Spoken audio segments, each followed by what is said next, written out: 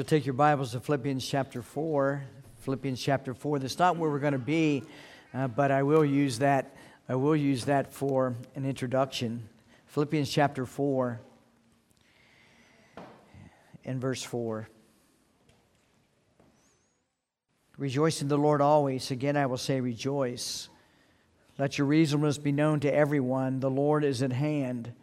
Do not be anxious about anything, but in everything by prayer and supplication with thanksgiving, let your requests be made known to God.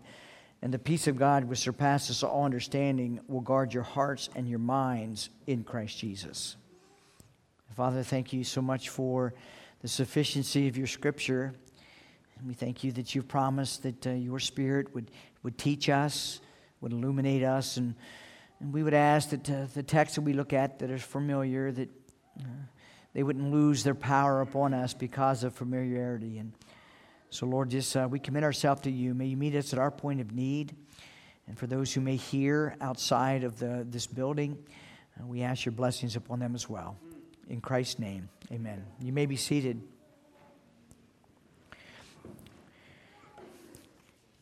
I was watching an interview of a family in Israel that they had some of their loved ones were still being held in Gaza. And the mother, they were talking, and she said that the anxiety and the turmoil of the psychological warfare of that, as they were letting out X number of hostages, they didn't know who. And so it was, and I thought about that, and she mentioned, just that, the anxiety and the turmoil. And some of the people that I talk to and people that we all encounter, even ourselves, is that this issue that Paul would address in Philippians chapter 4, anxiety is a real issue. So I wanted to address that tonight from the gospel account of Matthew chapter 6 as well as John chapter 14. Anxiety, if I was to ask you, have any of you experienced any periods of anxiety this week, you all would probably say yes. Now, there will likely be different levels of it, dependent upon different things, but we all know that the beast of anxiety is real. It is painful, it is distracting, it feels oftentimes, I know when that beast visits me, it feels like there's a heavy blanket laying upon you that you can't get off. And so it can be very paralyzing and really affect the quality of our lives. And that picture of that family has really embedded in there because there's a lot of people that way.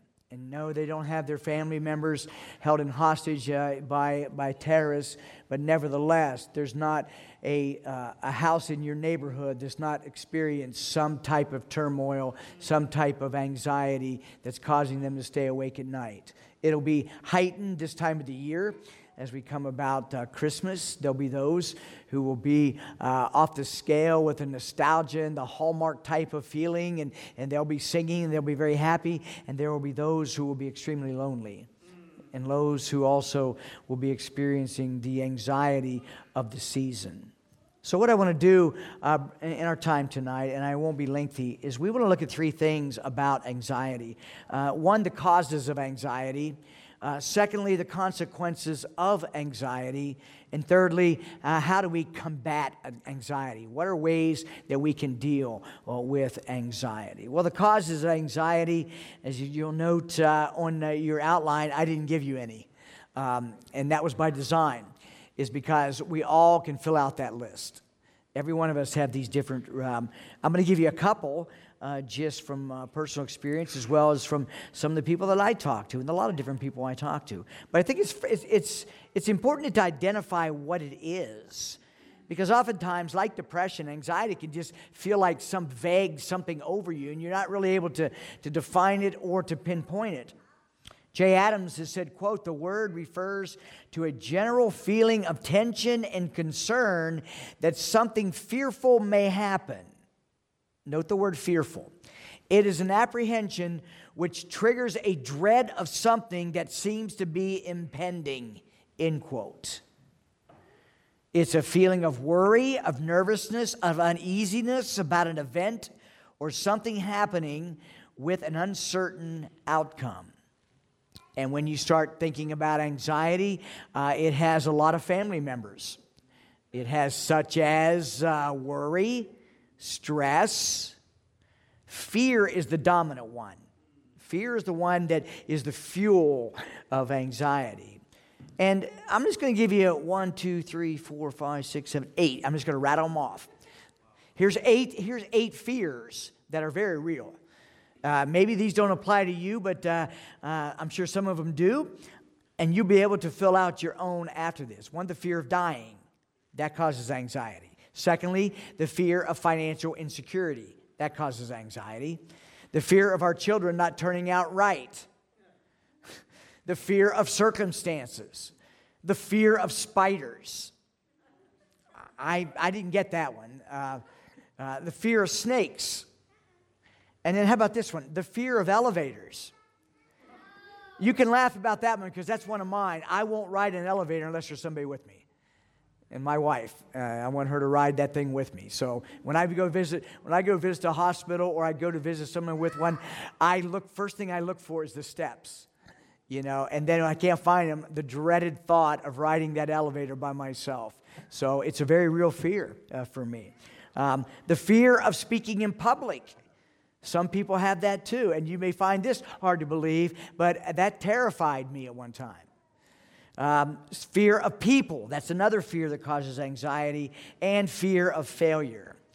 So you'll see how fear is a very real mobilizer of anxiety in so many ways. And when you think about the fear of all those different things that causes anxiety, where did it come from? Well, we go all the way back to the Garden of Eden.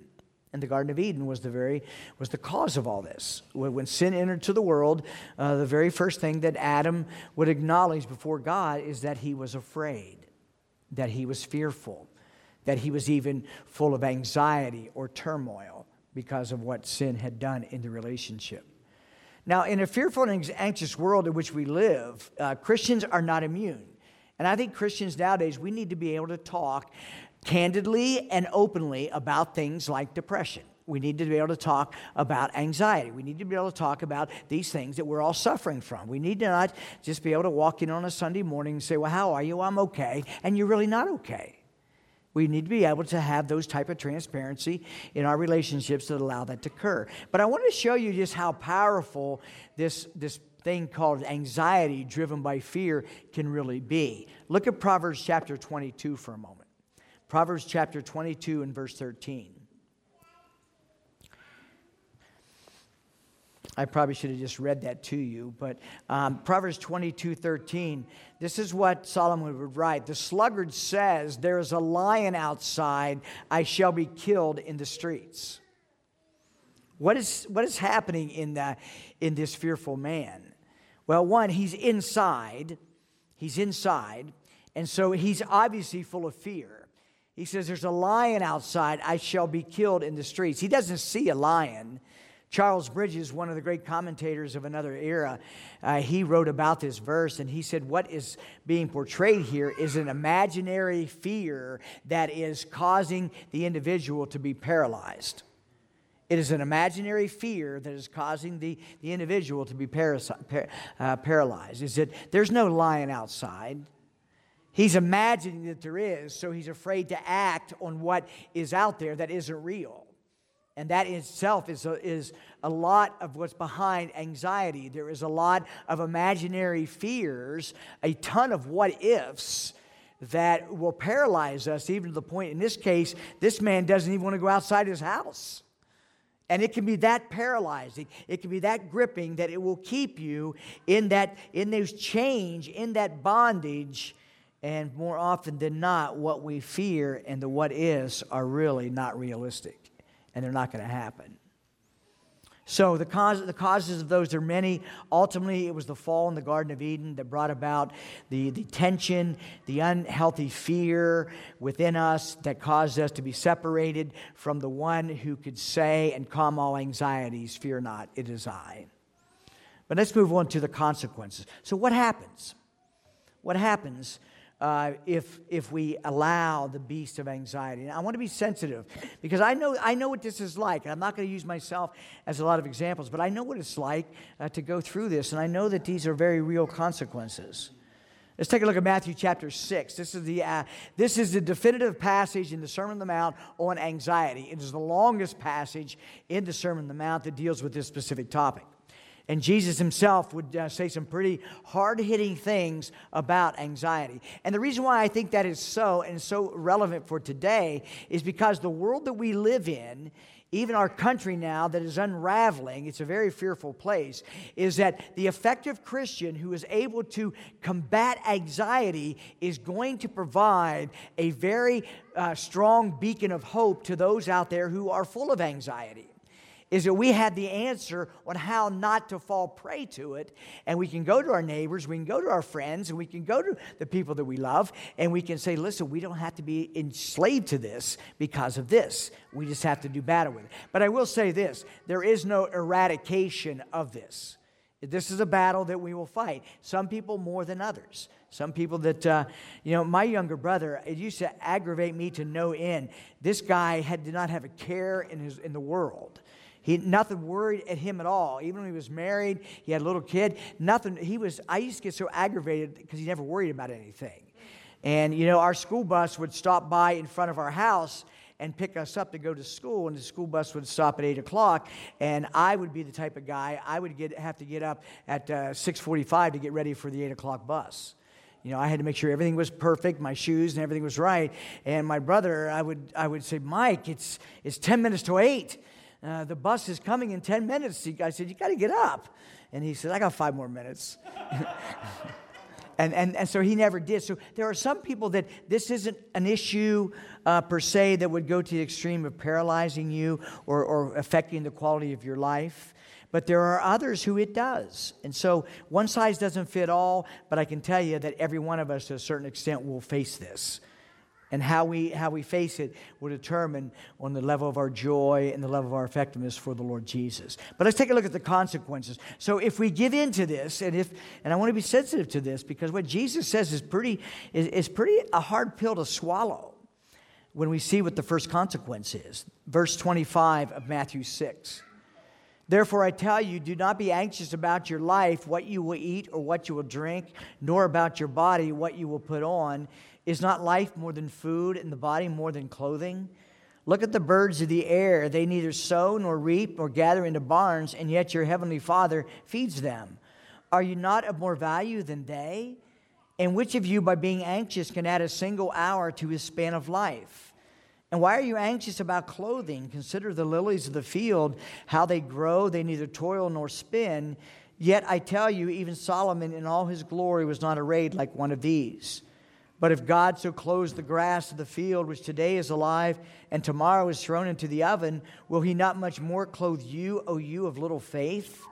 Therefore do not be anxious, saying, what shall we eat, or what shall we drink, or what shall we wear? For the Gentiles seek after all these things, and your heavenly Father knows that you need them all. But seek first the kingdom of God and his righteousness, and all these things will be added to you. Therefore, do not be anxious about tomorrow, for tomorrow will be anxious for itself. Sufficient for the day is its own trouble. The first consequence of allowing the beast of anxiety to rule us is, number one, it breaks fellowship with God. It breaks fellowship with God. And I didn't say relationship, it breaks fellowship. If anxiety rules us, that means joy isn't. And that means peace isn't. And that means irritability is. And we need to look at fact is what Jesus says this is. 3 times in verse 25, verse 31, verse 34, the Lord Jesus gives the command, do not be anxious. I have a hard time at times because this is not him saying, fight through this. He says, don't be anxious. The Creator has given us a clear command. And I understand there may be medical reason, I'm not here to talk about that, but in the general tenor of life is that anxiety in the eyes of the Lord Jesus, it is a breaking of a command. Now you say, well, that's by design too, obviously. Because when you understand that you're powerless within yourself to do anything about that, you've just put yourself in a position to know the power of God to overcome it. It's only when you come to the end of yourself and the total insufficiency within yourself are you able to obey the commands. And that applies to all commands. Is it not just this one? You know, the command, love one another. The command to bear one another's burdens. All the commands of God are only done in the strength of grace. There is never a period that you are sufficient in yourself, nor me sufficient in myself, to obey the commands of God. We need the amazing grace of God to enable and empower obedience. And it's like that too here.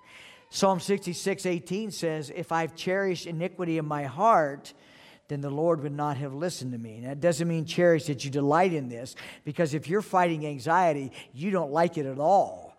You want to be rid of it. And it's like that heavy blanket, as I said earlier on. But we have to come to grips and name it for what it is. And what it is an act of disobedience that can only be addressed and confronted by an aggressive obedience and an aggressive, confident faith, which we'll see later on. So the first thing that we see, the consequence, and I know when it's winning in my life. Because when it's winning in my life, what I mentioned, gone is my peace, gone is my joy, gone is my energy, gone is all those different things that is promised to those who walk close to the Lord. Is it in Daniel chapter 6, I said, it says, they that know their God will do mighty things. They will walk in the strength of the Lord. That's one of the characteristics in Packer's book, Knowing God. He was said that's one of the qualities of an individual who knows God, is that they'll be walking with a boldness. They'll be walking with an energy. They'll be walking with a strength. And when you're in fellowship with God, you know that quite well. All of you have experienced the joy of the Lord being your strength in tough times. And that's what Nehemiah 8:10 would tell us, is that don't be dismayed, for the joy of the Lord is your strength. But if there's known disobedience, then the agent of joy, the Holy Spirit, he is grieved or quenched. And as a result, you know, there's a standstill in the fellowship of the Lord. There's not a relationship break. That will never. Praise God for that. But there is that ebbing and flowing of fellowship that comes from our disobedience. And in this case, the refusal, or I should say what we would think is an inability, which it isn't, to do battle against the beast of anxiety. Now take a look at verse 25 and 30 and 31. Here's a second consequence of anxiety.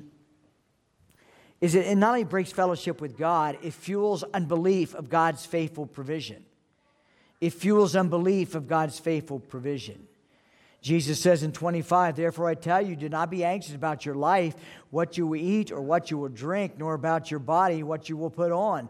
Is not life more than food, and the body more than clothing? In verse 30, if God so clothes the grass of the field, which today is alive and tomorrow is thrown into the oven, will he not much more clothe you?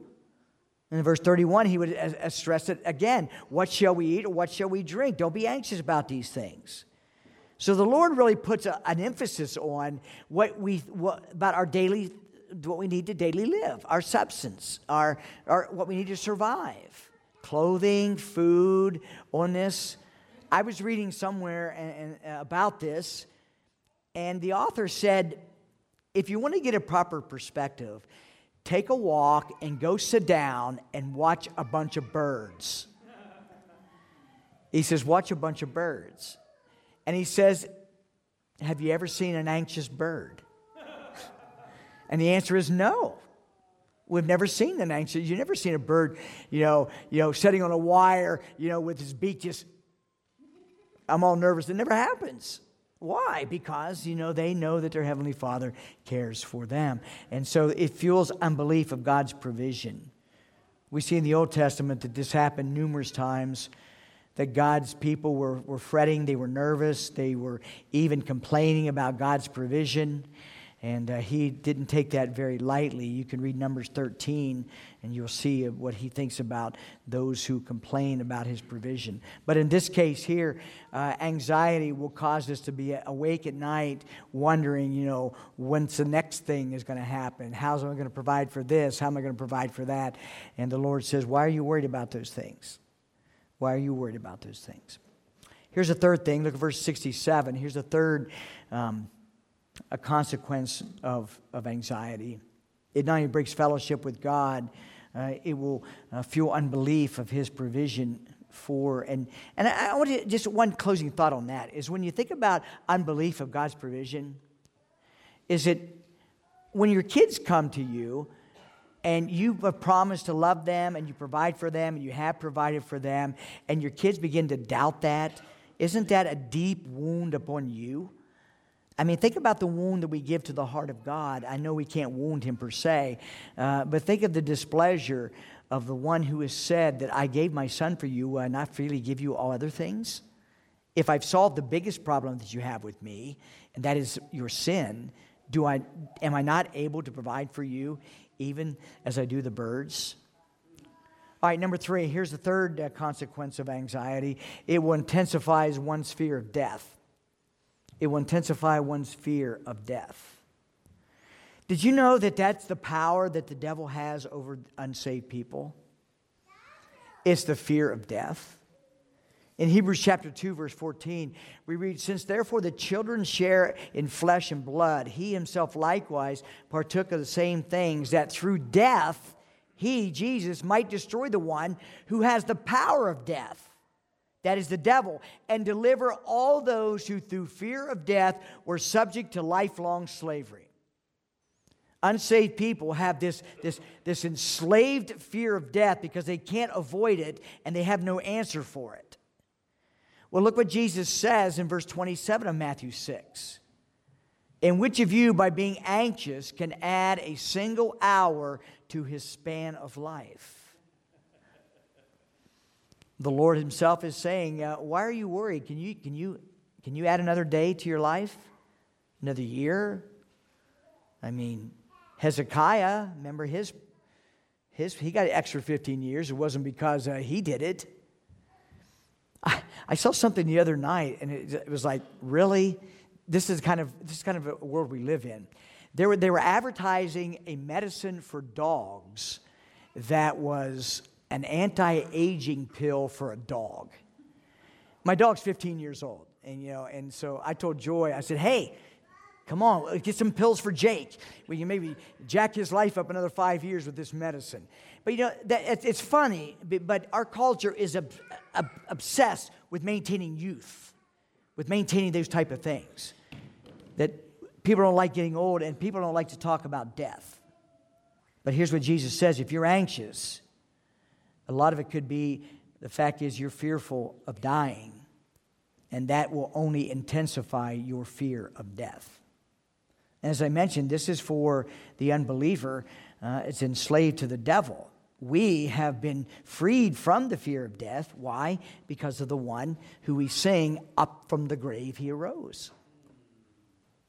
And the reason why that intensifies fear of death, because when we get anxious about that, here's 3 things. Number 1, we could be fearful of the way we will die. We may think, how am I going to die? You be afraid of how. Secondly, your fear, you could be fearful. The anxiety is driving you to be fearful of death because what will happen to the loved ones if you do die? Who's going to care for them? And thirdly, it's the fear of the unknown. I mean, none of us are Lazarus. None of us died and came back, so we've never done this before. So that's the third consequence. If we're not careful, anxiety, because of thinking about life and death, we can have intensification of the fear of death. And then finally, look at verse 33. Here's another consequence of anxiety. It draws our hearts and minds off eternity. It draws our hearts and minds off eternity. Verse 33, "But seek first the kingdom of God." Jesus is now providing a clear contrast of us worrying and anxiety riddled over the things of the world. He says, no, lay that stuff aside and seek first the kingdom of God and His righteousness. Worry about the main thing, and these even secondary things, as he says here, will be added to you. And here's the problem, though, is anxiety, it's horizontal. It's horizontal. though it may cause us to be fearful of death. But for the most part, anxiety is rooted in, as I mentioned numerous times, the what-ifs and the circumstances of life. And so if you focus on those things, it is a very, very fearful world, then you have every right to feel anxiety. But as a Christian, we don't. But I can see why my neighbors are anxious, because they live for the horizontal. And the final example we have that is Peter walking on the water. We know that, and I won't read that, but we know what happened to Peter. He walked on the water, and he was fine. There was no fear. There was no anxiety as long as he kept his eyes on the Creator. But the minute he took his eyes off Jesus, we know what happened. He began to sink. And how marvelous of the Lord Jesus to reach down his hand and pick him up. So, all right, so then we looked at the causes and the consequences. So how do we do battle? How do we do battle against anxiety? Well, turn your Bibles over to John 14. We're going to work our way through. We worked our way through Matthew 6. Let's work our way through John 14. And I want to give you four applications from John 14. John 14, 1 through 6. Let not your hearts be troubled. Believe in God, believe also in me. In my Father's house are many rooms. If it were not so, would I have told you that I go to prepare a place for you? And if I go and prepare a place for you, I will come again and will take you to myself, that where I am you may be also. And you know the way to where I am going. Thomas said to him, Lord, we do not know where you are going. How can we know the way? And Jesus said to him, I am the way and the truth and the life. No one comes to the Father except through me. You know that this is in the upper room discourse. There are some scholars who believe John 14 starts that. There are others who believe that John 13 starts it. I'm in that camp. I think John 13 through up to the high priestly prayer. But at any rate, what we have here is the most intimate time that Jesus has with his disciples. Is that he's going to bear his heart to them. And in turn, he exposes their heart. They're afraid. They are extremely afraid. John 13 starts out, it says, Jesus, knowing that his hour had come, that he was preparing to leave them. He says, I love them. He says he loved them to the end. And then he begins to wash their feet. He gives the great commandment or the new commandment to love one another. And then John 14 unfolds. And what we see in John 14 is a bunch of very anxiety-riddled disciples. They're fearful. He's going away. They can't go, and they're thinking, oh no, now what? We have followed him for 3 years. He's going to go. He said he's going to be crucified. He's going to go away. What is going to happen to us? And so now they have this heart that is just overwhelmed with fear, which is the close kin of anxiety, which fuels that. And so Jesus would give them some good sound instruction. And I want to give you 4 from John 14, 1 through 6, which will help us to do battle against a troubled heart, which is really a good definition of an anxious-filled heart. And the first one is simply this, is we saw that the consequence of anxiety is broken fellowship because it's disobedience. Jesus comes right out of the gate, and he doesn't say, I'll comfort you. He gives them a command not to be troubled. So as he told them in Matthew 6, don't be anxious, now he tells them, don't be troubled. Don't be troubled. And the reason why he would say that is because there's a difference between anxiety, which is a subjective feeling or experience, and the only thing that will calm that down is objective truth applied to you. And Jesus is telling them objective truth to deal with their subjective experience. And oftentimes in Christianity, is we see all this stuff out there, it's all about the subjective experience at the expense of truth, and it never sticks because it can't stick. Whereas if you start with objective truth, it leads to true subjective experience. Hence the joy of the Lord. Hence the love of the Lord. Hence those affectional things that we're supposed to have from him. But those always flow from objective truth. And so here he's telling them that if you're going to battle your heart, if you're going to battle the anxiety and the fear that's in you, you got to stop listening to your feelings, and you got to start listening to all the anxiety that's rattling you, and you simply got to obey. Now, I am not by any means, and I don't want anybody leaving here discouraged thinking, I just can't do this. I got that. Sometimes you feel like you can't. You feel like you're so discouraged, or you're so depressed, or you're so anxiety-ridden that someone's telling you to go and obey, and you feel like you're told to run a 100-yard dash and you got a broken leg. I got that. It does feel that way. But let's remember who's saying this. And the one who says for us to do this is the one who has promised to empower us to do this. And so he says here, let not your hearts be troubled. Now, the Apostle Paul, he knew these experiences. He knew what it was like to be afraid. He knew what it was like to be riddled with anxiety. He would go through all the things that happened to him, all the shipwreck, all the sleepless nights, all the without food, all those things. And he said, and on account of all this, there's also the anxiety of the churches. So he had this too. And in 2 Corinthians chapter 12, would you think that Paul was anxious when he was given this thorn in the flesh, this messenger of Satan? No doubt.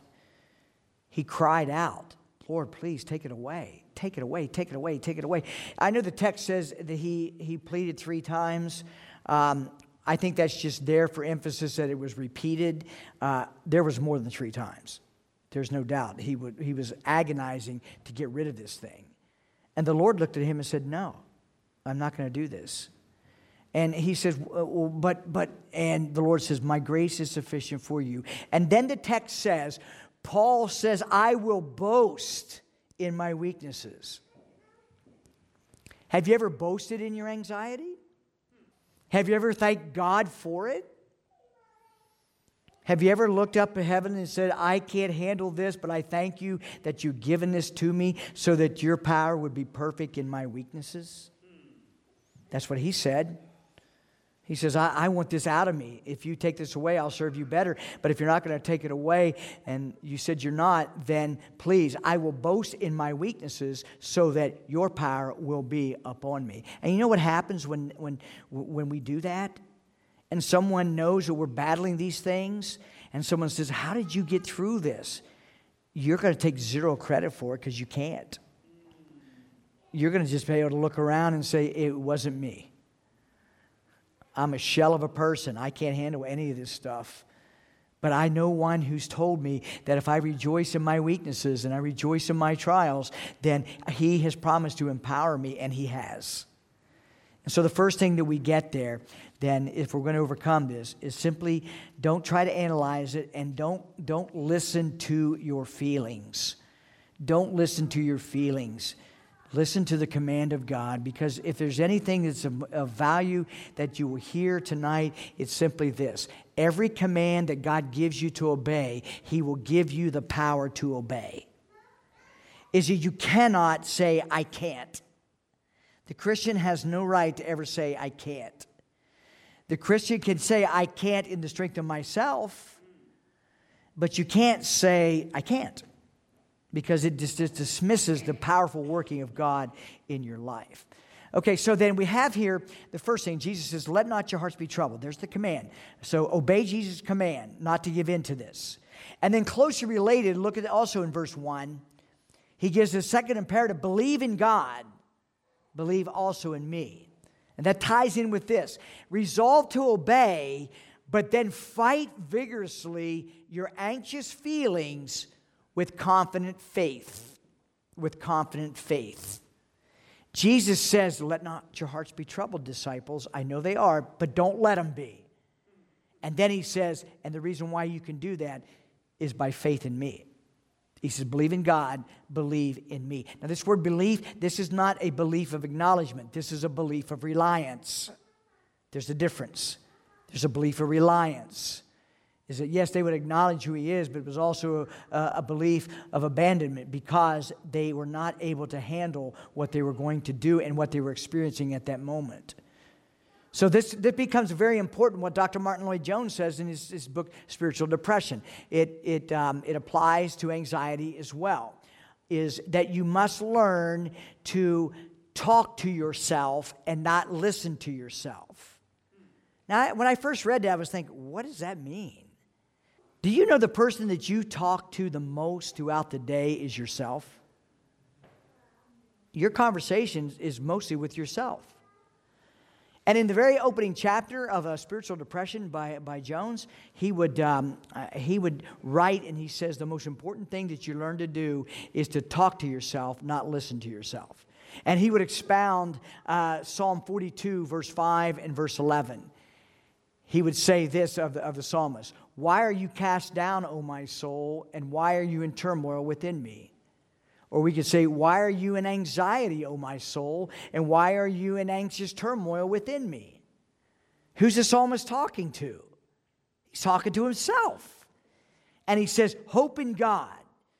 And Jones would go on as only he could with some very, some good language. He would say, you must learn to take control of yourself. He says, don't be controlled by yourself. Control yourself. Get a hold of yourself. Speak to yourself. When David was in great fear in Psalm 56, verse 3, he says, when I am afraid, not if, when I am afraid, when I am anxious, I put my trust in you. In God whose word I praise, in God I trust. I shall not be afraid. Do you notice the transition? What made the difference? He says, when I am afraid, then he says, I shall not be afraid. Well, what happened in the middle? He says, I put my trust in you. Now, that's not one of those, okay, I'm trusting you, Lord, and then voila, it's all gone. That's not what that is. This is the daily fight of the Christian. This is the daily fight of the Christian, to tell yourself truth and fight down your anxiety by attacking it with objective truth of who God says He is and what He has promised to do for you. Thirdly, verse 2 of John 14. Here's the third application. The first one, we must obey Jesus' command even if we don't feel like it. Number 2, we must fight anxious feeling with objective truth or confident faith. Thirdly, focus on heaven and not circumstances prompting anxiety. Jesus would tell them first, don't be troubled. Then he would say, believe in me. And then he would add this, in my Father's house are many rooms. If it were not so, would I have told you that I go to prepare a place for you? Now think about that. He's getting ready to go, and they're afraid. But what's he say? He says, I've gone to prepare a place, and it's for you. So oftentimes, we get so rooted on the temporal, even as Christians, that we forget the eternal. That we forget our focus should be out of this world. And that orientation is not here, it's there. And I get in all kinds of trouble, and we all do, when everything is about the horizontal. And when we lose sight of heaven, then we find ourselves falling prey to these mental anguishes of depression, of discouragement, of anxiety, and such. In 1 Peter chapter 1, we have a people that are going through grievous trials that would have included fear and all these various things we've talked about. And Peter writes to them, and notice what he says. Like Jesus would, the psalmist, like David, he would acknowledge something, and then we'd have the victory at the end, and he'd tell how it happened. Notice what Peter says. 1 Peter 1:3. Blessed be the God and Father of our Lord Jesus Christ. According to His great mercy, He has caused us to be born again to a living hope through the resurrection of Jesus Christ from the dead. He is pointing these suffering exiles of the dispersion. They are going through tough trials. And the first thing he says is to start thinking where your life truly already is. Start thinking of heaven, according to the great hope. To an inheritance. Remember what Jesus said? I've gone to prepare a place for you. To an inheritance that is imperishable, undefiled, undefading, kept in heaven for you, who by God's power are being guarded through faith for a salvation ready revealed in the last time. Now, Peter is not insensitive to their trials, like Jesus isn't insensitive to the disciples' troubled hearts. Peter says, in this you rejoice. What? In the fact that there is a place prepared for you, a place that is imperishable, undefiled, unfading, because of the new birth. He says, in this you rejoice, though now, and here's a wonderful word, for a little while, if necessary, you have been grieved by various trials, so that the tested genuineness of your faith, I would argue that anxiety in the life of a Christian is a tremendous trial. It is a tremendous trial because it just so can consume you to where you'll lose all the joy of what it means to be a Christian. And it feels like you're walking around carrying a ball and chain and there's no power. And he would say that you're being grieved now by various trials, so that the tested genuineness of your faith, more precious than gold that perishes, though it tested by fire, may be found to result in praise and glory and honor at the revelation of Jesus Christ. Though you have not seen him, you love him. What is he doing? He's pointing them away from their circumstances. He's pointing them into heaven and into the coming of Christ. And then the final thing. Well, no, I got two more. I'm sorry. Number 4, John 14:3. And if I go and prepare a place for you, I will come again and will take you to myself, that where I am, you may be also. To do battle against anxiety, we must obey the command not to be anxious. We must fight anxious feelings with confident faith, telling us the truth and not listening to the lies of our anxiety. Thirdly, we must focus on heaven, not circumstances prompting anxiety. And fourthly, we must live in light of Christ's second coming. We must live in light of Christ's second coming. Jesus says, if I go and prepare a place for you, I will come again and will take you to myself, that where I am, you may be also. When the Lord Jesus comes in the clouds, and we're still here when he comes, whatever we were fretting over in this life will be small things. We won't even think about those things. So maybe we should learn not to put so much emphasis on those things now. Colossians 3 tells us that we're to set our affections on things above, not on things of the earth. For you have died, and your life is hidden with Christ in God. When Christ, who is your life, appears, you will also appear with him in glory. Hudson Taylor once said, since he may come any day, it is well to be ready every day. And finally, this is the last one, is number 5. In John 14, 4-6. Now this is implied, but I want you to think about the whole of the upper room discourse. John 13 through 17. If you were to take John 13 through 17 and you were to come up with a dominant theme throughout that, it would have to be Jesus' desire for us to understand more of the union we have with him. The union we have with him not only is our example of humble service in John 13, not only the union we have with him in the John 14 when he tells us in verse 4-6, I am the way, the truth, and the life, but our union in John 15 in the vine and branches and parable, as well as in high priestly prayer of John 17.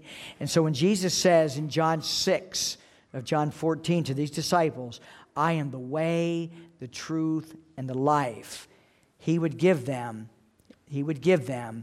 some of the most encouraging truths to overcome their fears.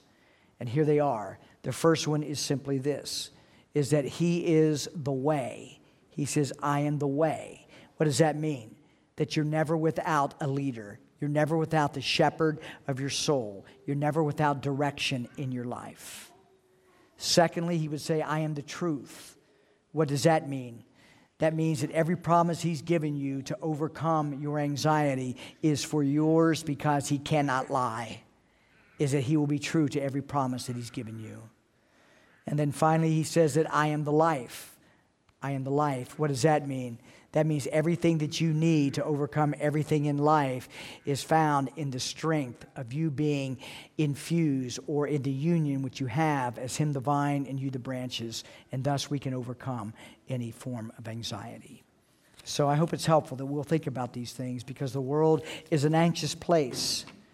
And what the world needs to see is Christians who are learning to do battle against it so we can provide the hope of the gospel to the world out there that knows nothing about him.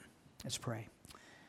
Father, thank you so much for the great truths of your Son, and we praise you that he is the way, the truth, and the life. And we thank you that he gives us commands, but he also gives us the grace to obey them. And Lord, as we all face the battle of anxiety over various things in life. May you help us to see that it's not your will, that you've provided all we need in your Son, your Spirit, your Word, that we would overcome. And may we learn to be overcomers, and may we help each other to overcome as we enter into those relationships of transparency and sharing, that as we all fight these same fights, and that we would learn to fight successfully, that the world would see the reality of Christ in His church alive and helping us to run the race, that we might finish the course, finish the good fight. And we thank you for today. We thank you for the beauty of the Lord's Day. And may you be honored and pleased to bless us through the rest of this evening as well as tomorrow. For we pray in Christ's name. Amen.